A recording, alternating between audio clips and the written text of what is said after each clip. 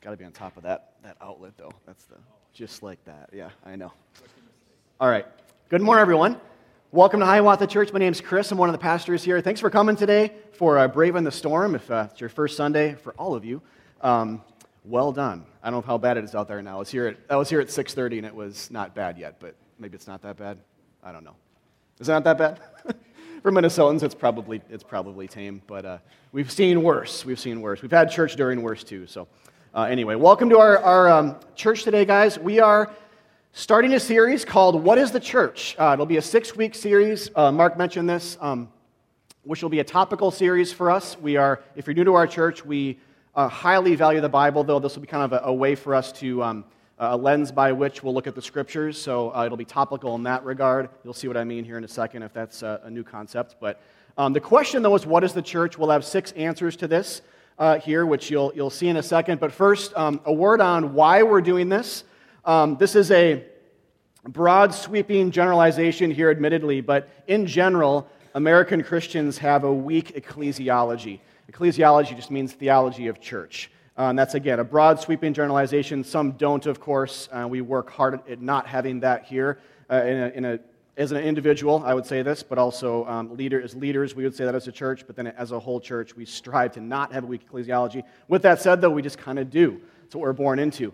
We are individualists, which isn't always bad, but as it pertains to church, it kind of is, and so we have that going for us.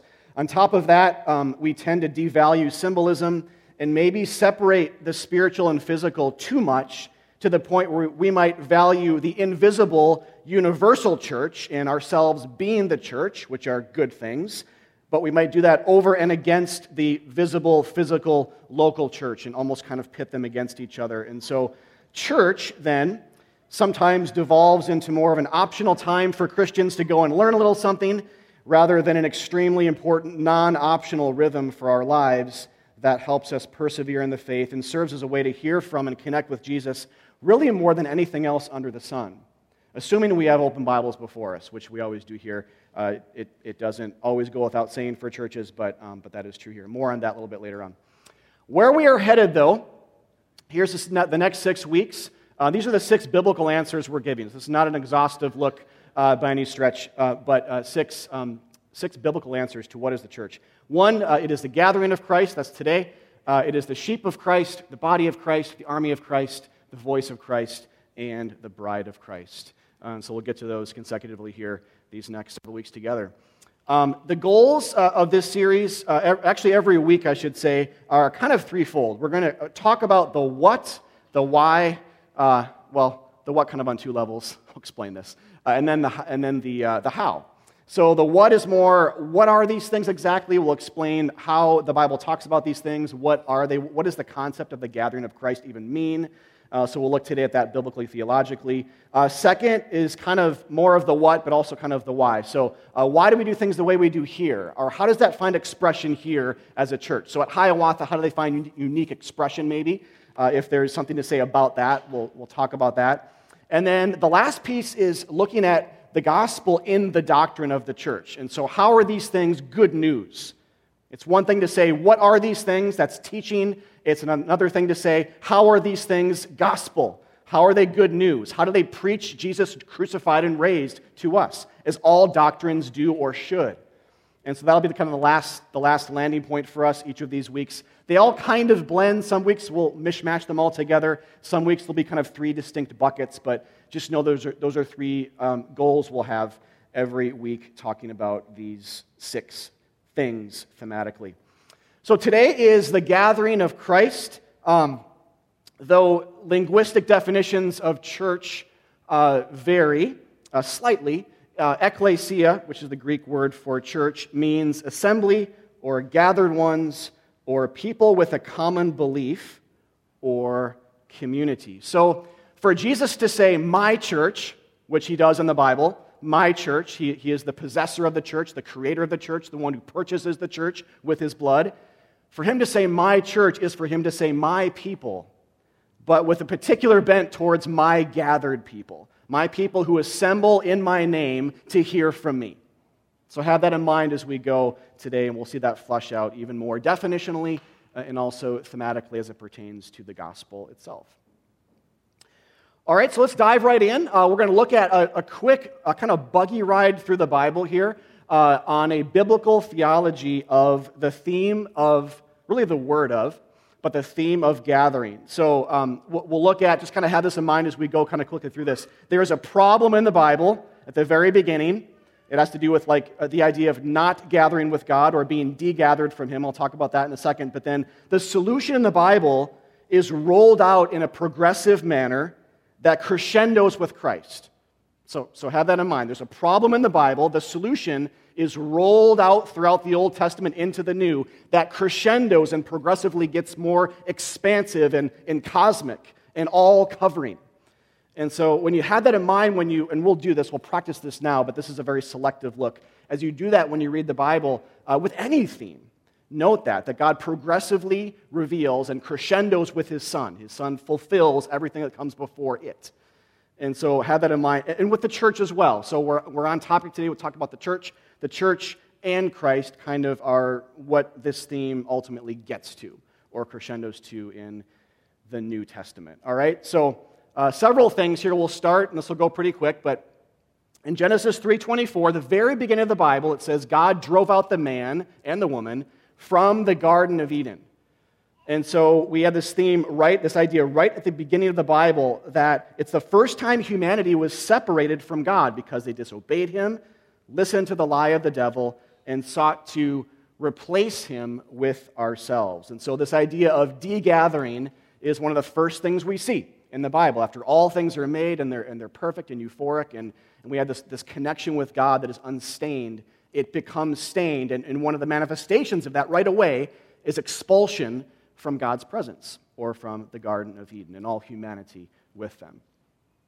Then in Genesis 12:1, it says, the Lord said to this one man, Abram, leave your father's house and go to the land I will show you. And so this is one of the first main instances where we see God start to gather people back to Himself, specifically a land called Canaan, which starts to make us think, or we should start to think this when we see this theme happen. It happens many times after this as well. We'll see some of that today. But it should start to make us think maybe God is going to somehow bring people back to a type of Eden. Maybe He's going to undo this Edenic curse, which He eventually will. But we should start to kind of get our minds thinking on those levels, even 12 chapters in. But before that happens, there are subsequent banishments and exiles from this land, like famines that drove Jacob's family to Egypt, Naomi's family to Moab, and then even more importantly, larger scale sin rebellions against God that drove Israel as a whole nation to Babylon. And all of this further underscored the idea that sin was alive and well and continuing to keep people and God separate. Our sin, our wrongdoing in thought, in body, in deed, in speech, when we hurt people and grieve God, when we sin against His laws and commandments, they serve to sever. They serve the purpose of exile and further expulsion. And the story of Israel is just that. They're a microcosm of the human experience. We should see ourselves in them as well, our ultimate narratives. Then we come to things like objects in the Old Testament, like the temple. They were central gathering points for the people as well. So God does bring people back from famines to the land. He brings people back from exile. That's a big theme as well in the Old Testament. And there's a temple there too, which was a central gathering point. Again, key word for today, gathering point for the people to meet with God. And the temple, some of you know this, even had Eden-like attributes to it. The temple was supposed to look like Eden. It had Eden-like stones and pictures and things like that on the curtains and on the architecture that would have made people think of Eden as they drew near to God in it or around it. Then, reaching the end of the Old Testament, or starting to, in Ezra 10:9, we have things like this, where it says, the people of Israel assembled after they came back from exile in Babylon. They assembled or gathered in heavy rain outdoors, shivering to hear Ezra preach the word of God. It's a really cool image.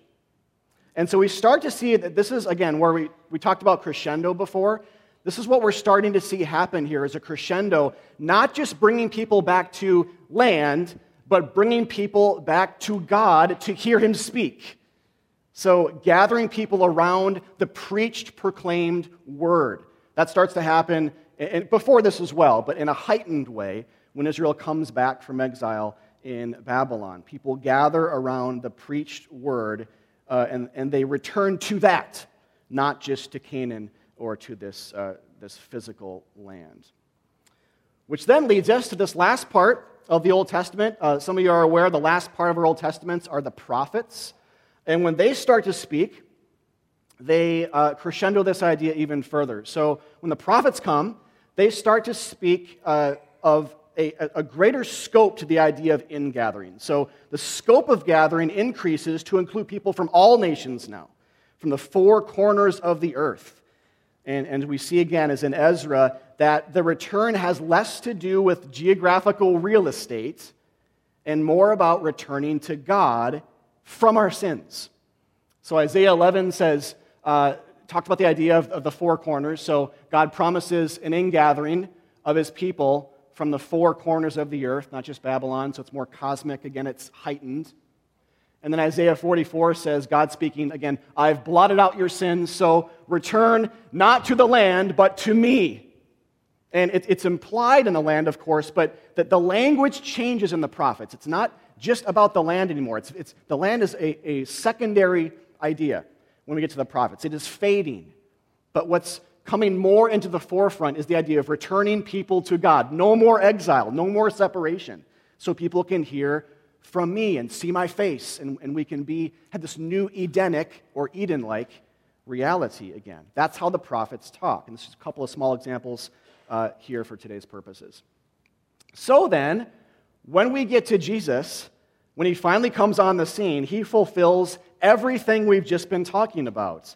And it should be no surprise then that we see gather language applied to Jesus. Just like we saw in the Old Testament in the types and the foreshadowings and the predictors, in the process of crescendoing this theme, it should not shock us to see that Jesus is a gatherer of sinners, a gatherer of dead people, a gatherer of prostitutes and lepers and people that are far out castaways from God. It's exactly what we see. One instance physically in Luke 5 is when Luke says, now even more the report about him went abroad, and great crowds gathered to hear him. So they listened to him, but also they gathered to be healed of their sicknesses. And then in Ephesians 2, again, crescendoing, because the Gospels themselves do, it again should not be a surprise that his death ends up being the means by which people are truly gathered once and for all. This is where this theme it makes this beeline. In and out throughout the whole of the storyline is his death is the ultimate ingathering. His death is truly once and for all what brings sinners back to God. In fact, in the gospel accounts, Jesus is at his death and resurrection is linked with being like Adam. He's linked with being a gardener. He's confused for being a gardener after his resurrection, which is what Adam was in the very beginning. He's laid in a garden tomb when he dies. And all of that in John is to suggest that it's possible now, because of what Jesus did, because he was crucified and buried in that tomb, because he rose again, it's possible to get back. It's possible to see the face of God now and to be erased of our sin and exonerated forever and ever and ever. So you have statements like this in Ephesians 2. You who were once far off have been gathered or brought near by the blood of Christ. All right? Okay, here's the thing though. This is the most important part of everything I've said so far this morning, but it's not over. This is not the last part of it. The story goes on. This is the most important part, but it's not the last word. There's one more piece, and here it is. In light of this gospel reality, Christians physically gather with one another on a weekly, sometimes more, basis. The church has historically, starting with the Bible, gathered on the first day of the week in commemoration of Jesus' resurrection.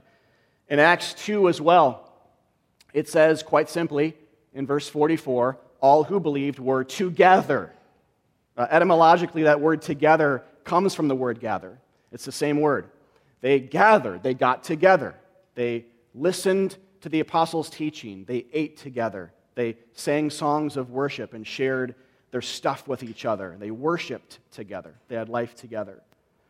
Which is really interesting that it doesn't say here that, and this is maybe the way that American Christians might be tempted to think sometimes, and we do, but it doesn't say all who believed were together initially, but then went their own separate ways and lived private spiritual lives until they died.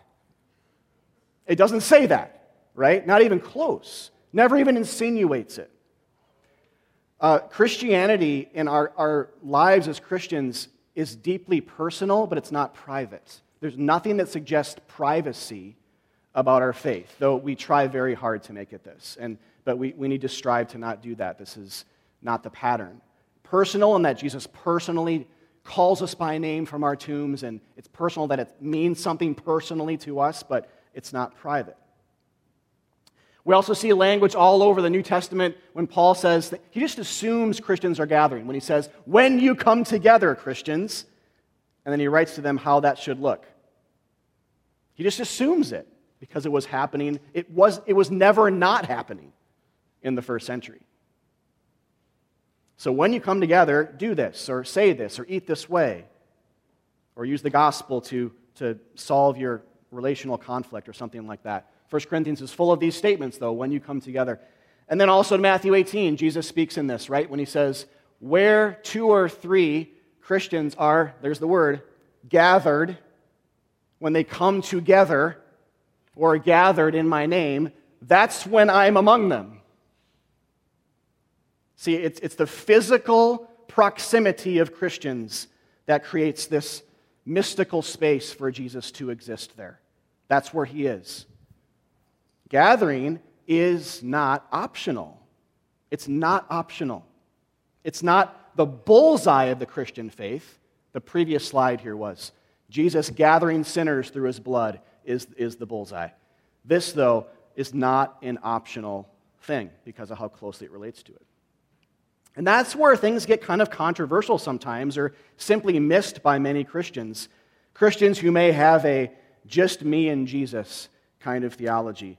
And that is how the Bible portrays believers gathering together like this is related to all the deep theology that came before it that we just talked about today or got a sampling of.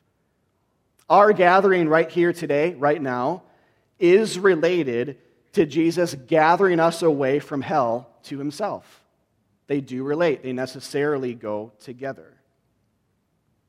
This is something we say to our people becoming members here in our kind of final step in that process. I'll share it with you guys here too. Some of you have heard this, though. Gathering physically with other Christians is a symbol of our conversion narratives. So this is what we say. Leaving our homes on Sunday mornings, which represents our old lives, and moving to and gathering with other Christians, but to a place where Christians are, which is where Jesus is, where the gospel's preached and where the Spirit's moving and communion's present. That's a symbol of what happened when we converted, right? We moved spiritually. We were gathered from an old place of sin and brought into the family of God. God did that. So every Sunday, we image that with our physical bodies when we come here. It's a reminder that we belong to someone else now, that we've been called from our tombs, that we don't have to control our lives anymore. It's actually a lot of gospel in that idea, a lot of freedom. We don't have to control our lives anymore. Someone else has dictated my future. And the idea that a church is here that I am just a part of, but I don't call the shots. And I would say that too about myself. I'm just saying, all of us, we're a part of something bigger than ourselves, whether we're a leader or not in the church. But to say, the schedule's set. I don't have to control my lives. I come to a church that has a schedule set, and it dictates part of my life. Just like the gospel dictates, God dictates my life now. I don't have to call all the shots. This is also why prioritizing Sundays is so important. And I say this on a Sunday where there's a big snowstorm and people can't be here. So I realize the irony.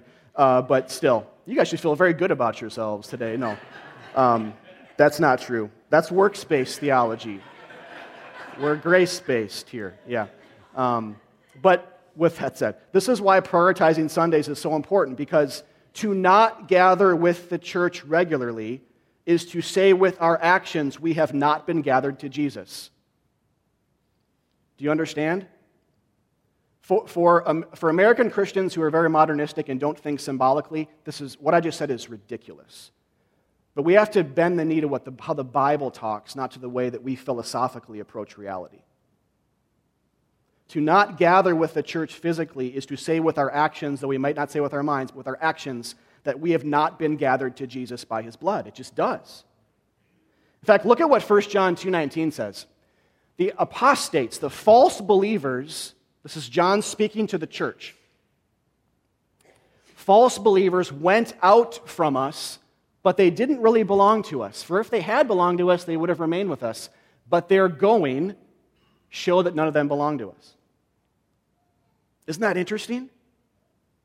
What he's saying is that people who looked Christian but really weren't didn't stay in church. They didn't stay in the space of gathering with Christians. They didn't keep doing that. It's fascinating that John doesn't say here what made someone an apostate was that they stopped believing the gospel. Though obviously that was true, that's a part of this, but he doesn't say that. He says what showed that people weren't Christians was they left the church. They went out. They stopped gathering physically. They stopped gathering with the church, which is where Jesus is. They symbolically left Jesus by leaving his people. And this is why we see this happen. Sadly, grievously, is that people every day, I'm speaking big picture here, but I'll just say this. We've seen this happen here. Not every day, but we've seen this happen here. This has happened. That people who we've seen leave Christianity, and we thought they were Christians, but we've seen people leave Christianity, they went out from us, and they didn't just go down the street to a different church. That'd be a different story. What we're saying is they've completely left the church, and they left the practice of gathering with the church as they were leaving Christ. Both those things happened simultaneously. Sometimes it's more leaving the church first, then leaving Christ comes second. It's kind of the outflow of that. Sometimes they're kind of concurrent. But maybe you guys have seen this yourselves. You probably will someday, but look for this pattern. This is what 1 John 2 is getting at. So, yes, gathering with Christians is a symbol of the gospel, but that doesn't make it optional. It's sort of like communion. We would not say, as Christians, that, well, I've spiritually already eaten the body and blood of Jesus. I already did that when I believed the gospel the first day, so I'm not going to eat this wine and bread. I'm not going to do that anymore. We'd never say that, right? Or you shouldn't.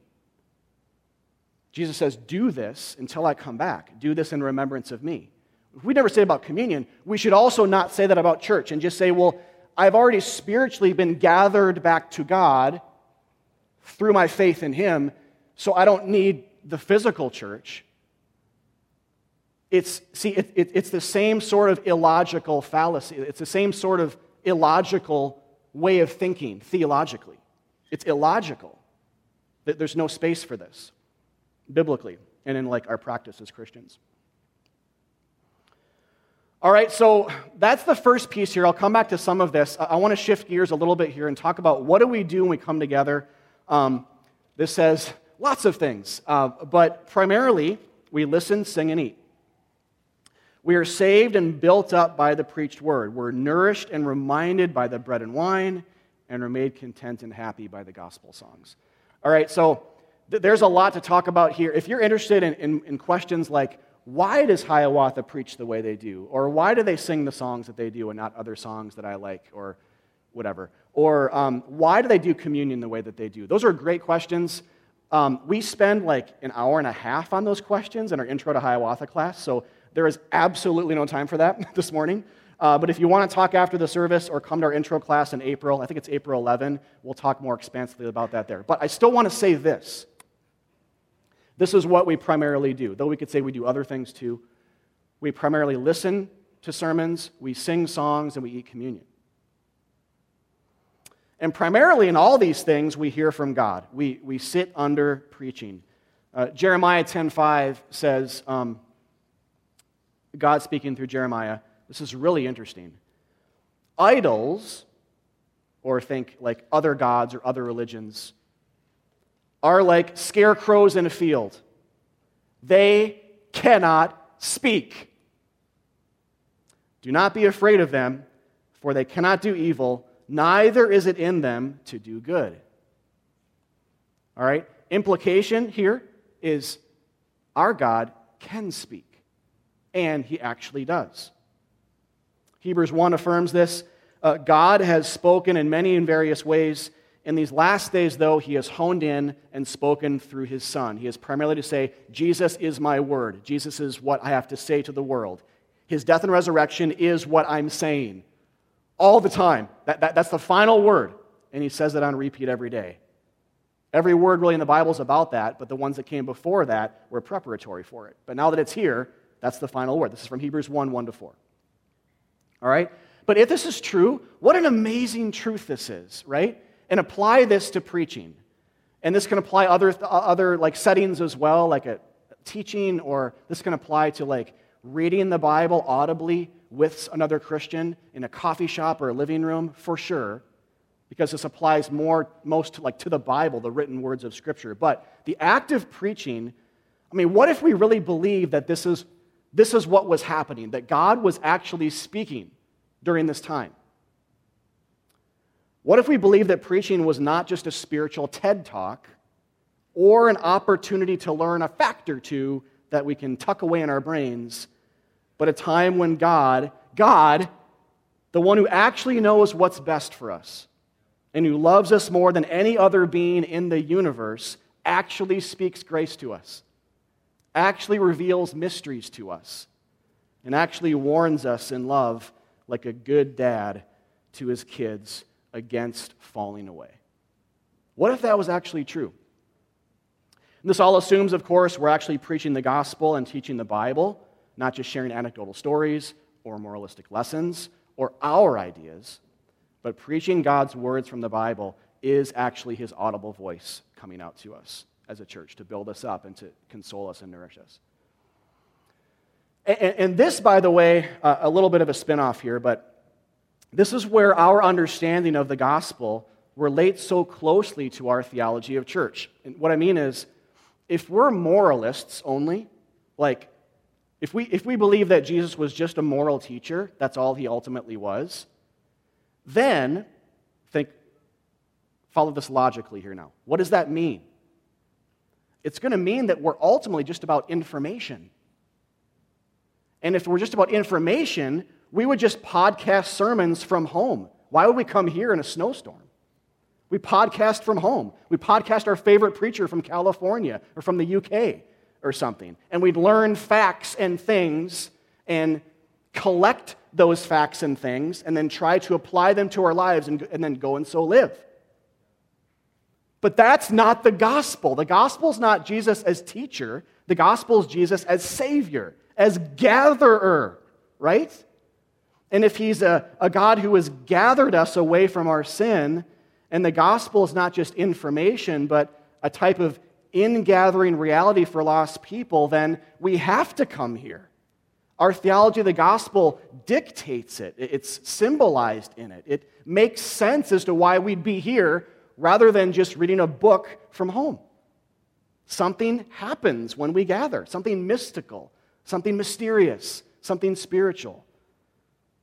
And preaching is not just TED Talks, it is the voice of God calling out, I love you so much, I was willing to give my one and only son for you every single week, and we need it like daily bread because we get hungry.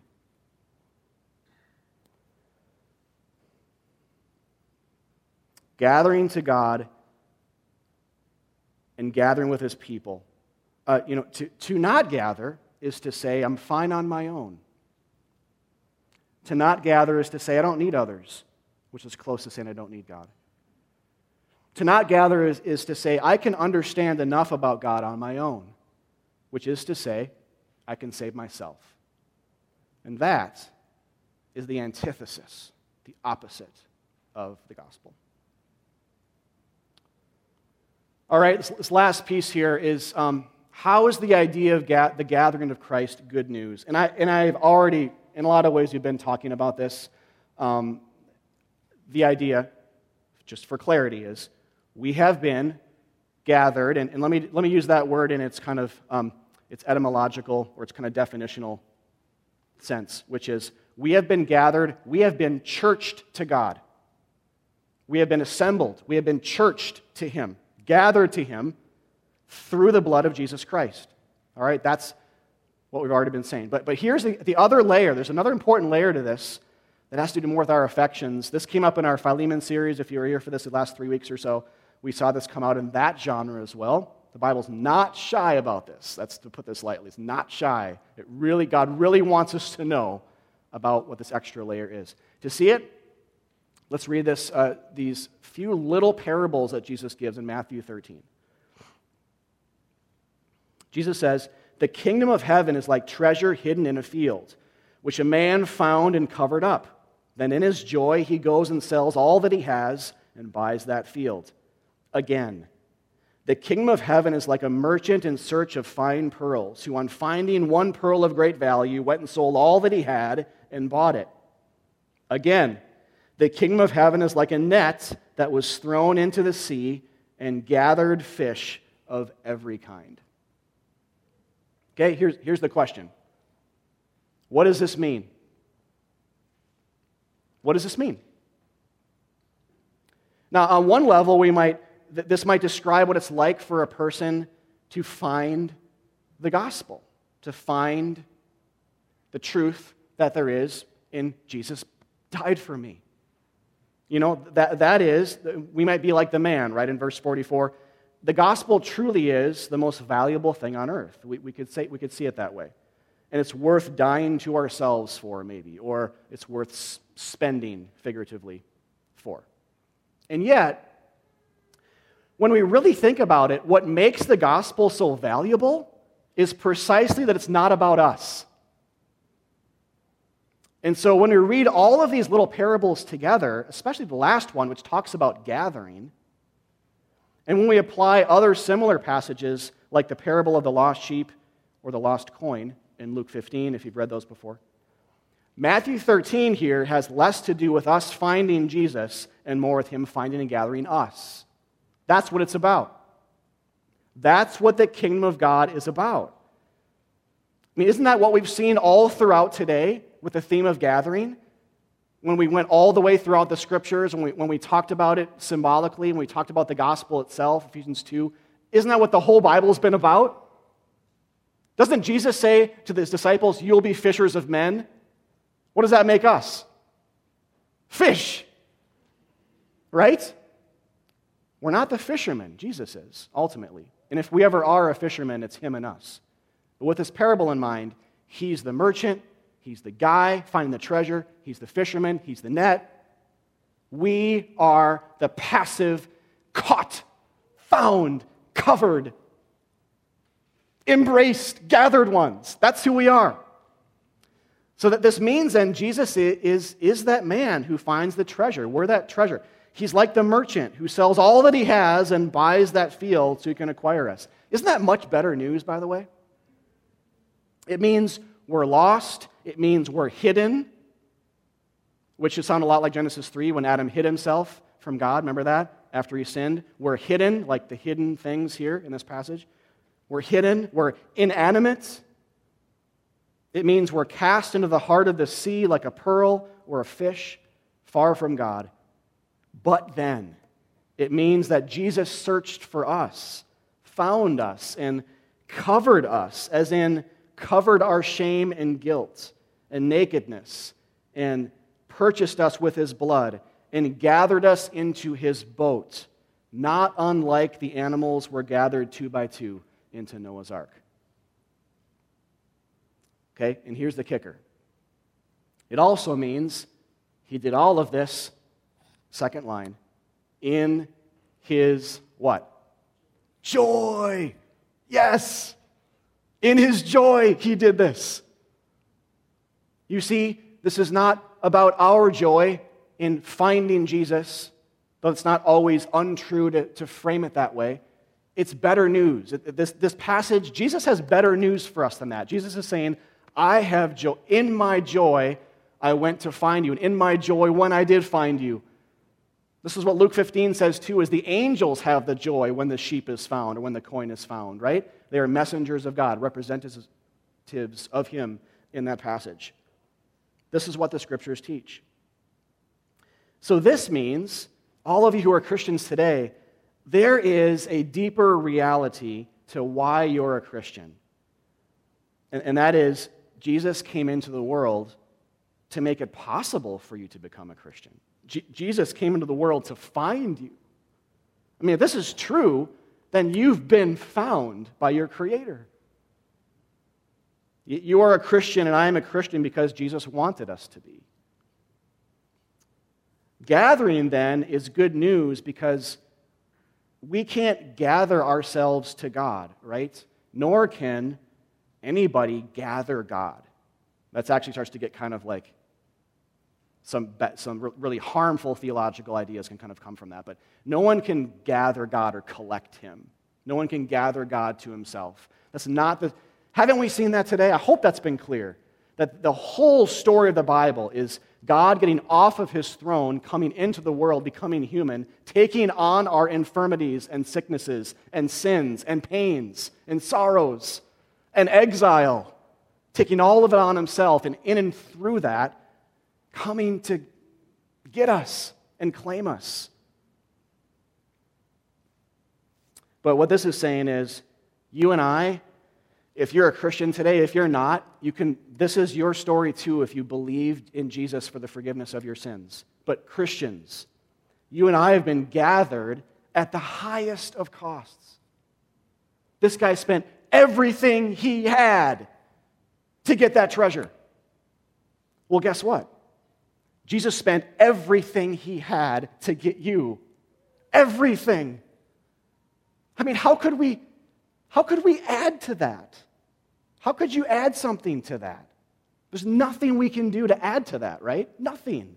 Let's not fool ourselves, or worse than that, sin outright, and spit in the face of God's gracious offer of himself by saying, yeah, that's great, but I have a lot to add to that myself. Check it out. And then we kind of open up our trophy case.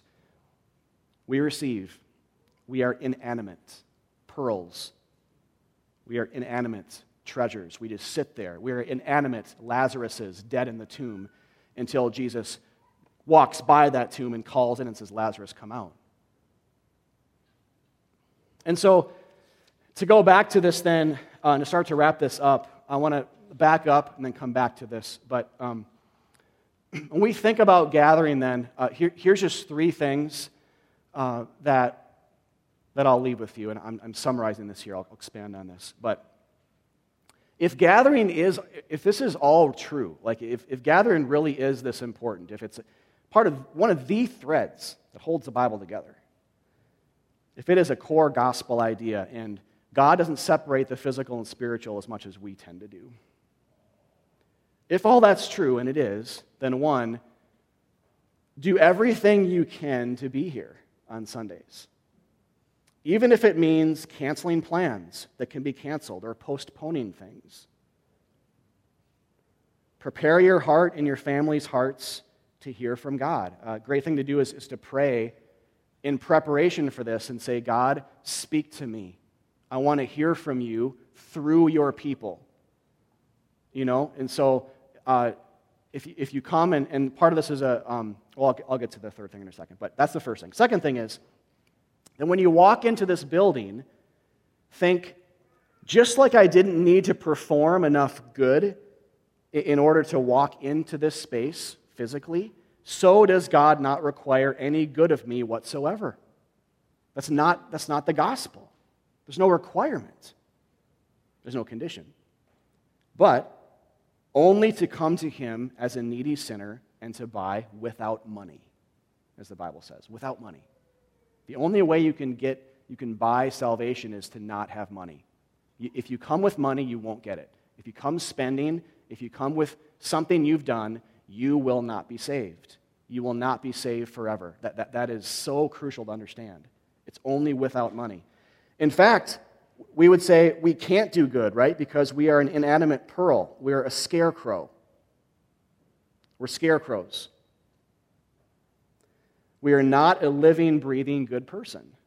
We need a Savior to make us alive and to come gather us. Coming to church physically should remind you guys of these things. This is what I want.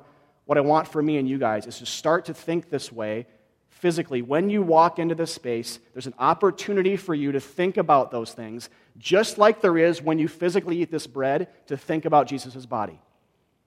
There is not a disconnect. And you can't get that with a podcast at home. You just can't. In fact, you get the opposite. We must gather just like we have been gathered to God through His Son. And then third, listen to sermons as though God is speaking. This would be my third point of encouragement. Listen to sermons as though God is speaking, not just sharing information. Think when you're listening, how is God calling out to me now to reveal mysteries? How is He making difficult passages clear with His Son, with Jesus in mind? How is He consoling me with His love? How is He warning me against falling away in love? And when we do that, remember that God is a God who gathers us in order to speak to us. Ezra was a great picture of this. Obviously, the New Testament's a more explicit picture. God gathers people sometimes in shivering rain, but it's so valuable that He gathers us anyway in order to hear His voice. God is not mute. And we know this because of the cross. We know this because of Jesus. Jesus is called the Word, right, in the Bible? God is speaking. We can listen or not. But always remember that. God is a God who gathers us not just to get together and laugh and play Scrabble, but in order to speak. Scrabble's great. But in order to speak to us. And God's ultimate word is Jesus. And Jesus' ultimate word, really, in a word, it is what we saw in Matthew 13. It is, in my joy, I spent it all to save you. I spent it all to seek you, to find you, and to save you. I have gathered you from the four corners of the earth, from the sea of judgment, indeed, from hell itself by my blood. And I'll ask you again, what else do you guys think you can add to that? There's nothing. He's gone to the outer reaches. He's spent everything. His last breath, his God spent everything by giving His one and only beloved Son. Jesus spent everything by spending His last breath. There is no other gospel other than this. Don't add to it. Don't subtract from it. But this is what we need, like daily bread, like oxygen, because we forget, because we start to suffocate, because we wander. And the gathered church is the primary place we get it. Not that there aren't glimpses elsewhere or anything, but the gathered church is where we hear this ultimately. We sing about it. We're made glad in it. We remember it through communion, and we hear it audibly through preaching. So, with that, let me pray for us, and we'll close with a couple of songs here. God, thank you so much for your grace. Thanks for the church. Thanks for our church. In our 13 years, you've been so good to us. It is clear that you wanted us to exist. All the circumstances that went into starting this church, I really can't pray through that right now, but it's just crazy how much you did and you are doing. So thank you, God, for breathing Hiawatha Church into existence. Thank you for all the people who call it home. Thank you for coming to find me when I was an obstinate, dead, full of myself sinner. Thank you for that, for doing that for everyone here as well who's a Christian. And thank you, God, that your gospel really is just so sweet and so powerful and so sufficient. Thank you that in your joy you covered our shame, you covered our guilt. Thank you for the prophecies. Thank you for the types in the Old Testament. Thank you for the word pictures, but thank you for the reality that by the blood of Jesus, we have been gathered back unto God by the blood of Jesus. Those who are far off have been brought near. God, help our church experience to really image that, to see it in symbolic form, to experience, to kind of taste that doctrine, to taste that theology, maybe more than we were formerly kind of preconditioned to. So, but in any case, God, thank you so much for your grace, saving us by your grace and not by our works. In Jesus' name, amen.